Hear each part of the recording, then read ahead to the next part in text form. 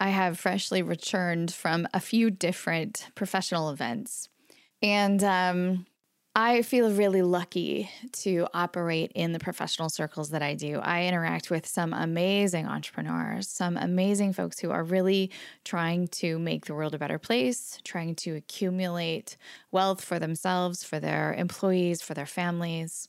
So generally speaking, I will be the first to admit that I am like the luckiest human alive for the people that I keep company with, which is why when every so often something doesn't sit well with me at a professional event, I kind of pay attention to it. I process it. I see what is setting off the radar, so to speak. So today's episode is about slightly sexist things that happen at business events.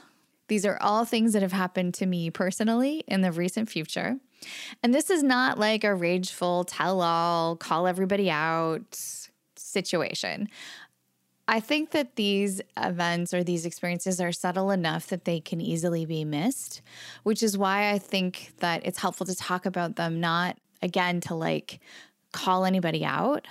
In fact, there's no calling out of anyone in this episode, but simply to note these like basic, simple assumptions that can shape the way that we show up in conversations with our colleagues that may be other than we intend. Like I mentioned, I roll with some amazing folks, and I generally assume that they have really good intentions.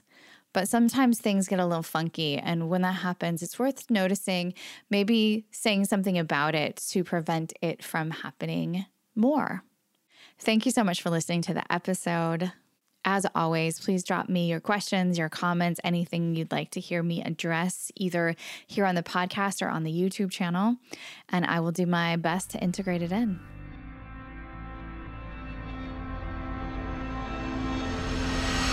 Welcome to the Zen Founder Podcast.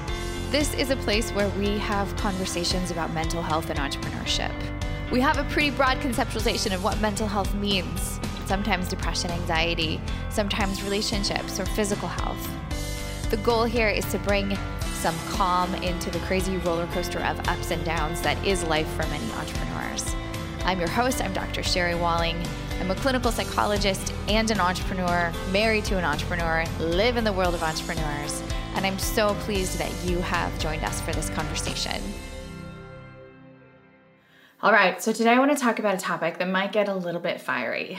Slightly sexist things that happen all the time at professional events. And I want to talk about this not because I am angry or rageful or have an axe to grind, but because these slightly sexist things, biased assumptions, do affect our mental health. They affect the mental health of women, they affect the mental health of men, they affect the mental health of transgender people. So it's really important to be careful in our assumptions so that we don't unintentionally cause harm to another person. I think entrepreneurs especially want to live in a world where they believe that opportunities are possible, where they believe that all of us have the ability to create the life that we want based on our hard work, based on some luck, but also based on a relatively fair playing field. And while I think that entrepreneurship is relatively fair, perhaps much more so than other more structured, hierarchical sectors of our economy or sectors of employment, there are still some holdouts or some old ways of thinking that permeate entrepreneurial circles. One of my pet peeves, one of the subtly sexist things that happens to me quite often, is that men who have an equivalent title, a doctorate, maybe they're a medical doctor or have a PhD in psychology like I do, typically men are introduced by their title in entrepreneurial circles. So either it's a casual introduction or even an introduction from the stage gives the doctoral title to people who have done that level of training and work. I see that happen less often with women, believe it or not. I have been on stage alongside other men with equivalent training to me, and the title is used for the men and not for me. So I think that's a really easy one. We can pay attention to what people's titles are and make sure that we are using them properly and respectfully. I think the subtly sexist message here is that it's probably easier to think of men as doctors than as women. And of course, we all know that's not true, but there's a little bit of that holdout undercurrent that does impact the way that women are introduced a little bit differently than the way that men are introduced. Another subtly sexist thing happened to me at a recent event. I was talking with another entrepreneur, a friend, a sort of acquaintance person, and we realized that our families were going to be in the same city at the same time. And so we said, we should absolutely have dinner. Let's get our significant others together and we'll have a dinner together. It will be lovely. And this man who I'm speaking to says to me, hey, would you follow up with my wife to get that scheduled? And this may be very practical. It's clear in this other person's family that it's the wife that keeps the social calendar, especially the family schedule. I get it. It's very practical. But it's just an interesting assumption that in my family, it's the same, that I keep the calendar. There's a little bit of an old assumption that, hey, you as the woman should go do this administrative task while I busy myself with, the tasks of industry or whatever. I think one thing that could have been different in that conversation would have been to say, hey, what's the best way to get this scheduled? Or let's have the four of us jump on an email exchange and find a time for our families to connect. And frankly, I'm happy to schedule dinners, but the assumption that I, as the woman in the conversation, should follow up with this individual's wife to make that happen is really not quite a fair assumption. It's a little bit demeaning to me as his peer in this situation, in this context. So I think a take-home recommendation for people who want to avoid subtly sexist assumptions in professional context is, first of all, don't give the administrative tasks to the woman, or at least don't assume that they should be responsible for them. Secondly, treat the individual that you're talking to as your peer. Don't make an assumption that they have more time or bandwidth and that they will be the one to set something up when you aren't willing to do the equal amount of organizational work. It really creates a hierarchy or a power differential and has this implicit assumption that you are more important or your time is more valuable than the person you're talking to. Another subtly sexist thing that happens very commonly is that in a conversation where men and women are talking together, it's often the women who are asked about their children, or they're asked maybe, how do you do it all? How do you balance running a business and being a parent or being a mother?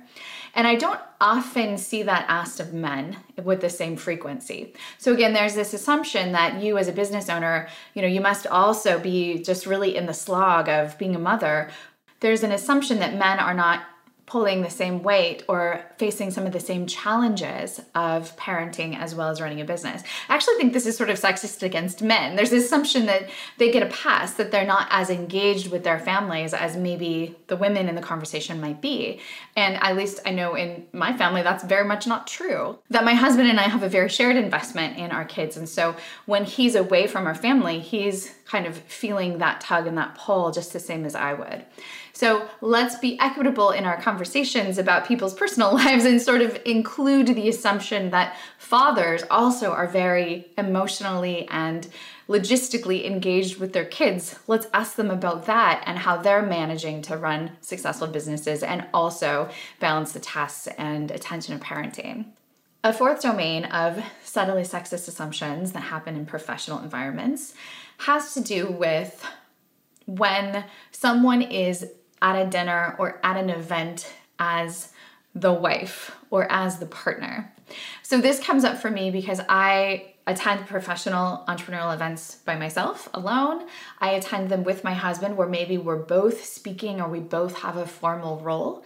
And then every once in a while, I attend something with him where he is the sort of primary entrepreneur. Maybe it is a tech event that is really specific to his work, and I happen to be along because I wanted a weekend in Miami or whatever. So in that latter scenario, where I am attending as the wife, it is a completely different experience than when I attend an event as an entrepreneur on my own.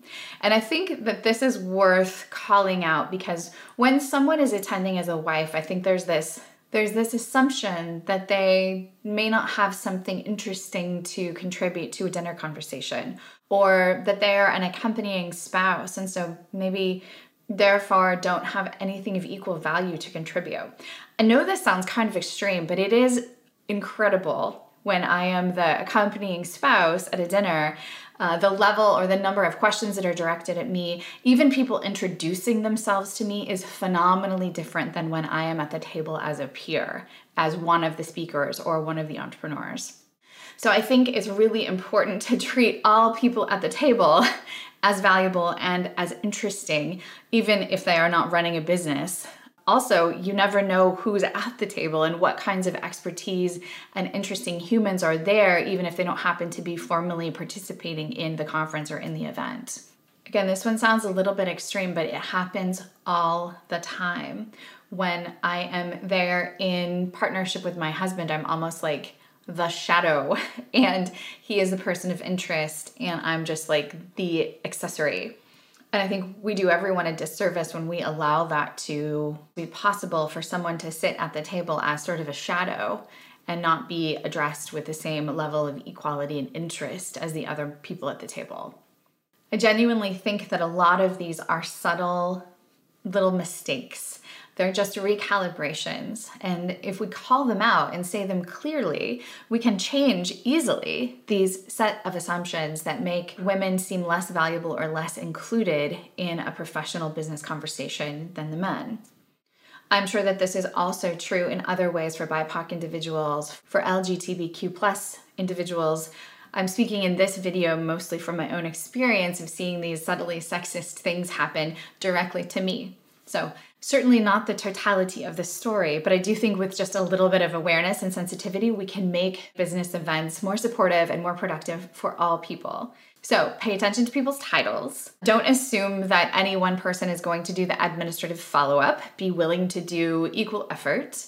Don't just ask women or partners or some subset of the population about their child rearing or work-life balance challenges. Assume that's a struggle for everyone who is running a business and also parenting or has a family or has a hobby or has a dog.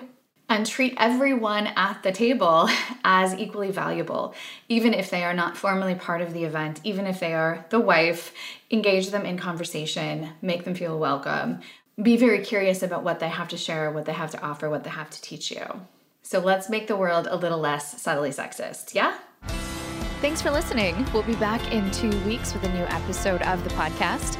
In the meantime, feel free to check out zenfounder.com for lots of resources about the kinds of conversations that we have on the podcast. You can get information about working with me, about maybe joining a Zen tribe. It's sort of like a mental health boot camp for entrepreneurs. We also have lots of content on our blog, links to resources in our courses and books for sale. So check us out there, and we hope to provide anything and everything that you might need to make the entrepreneurial life a little bit easier.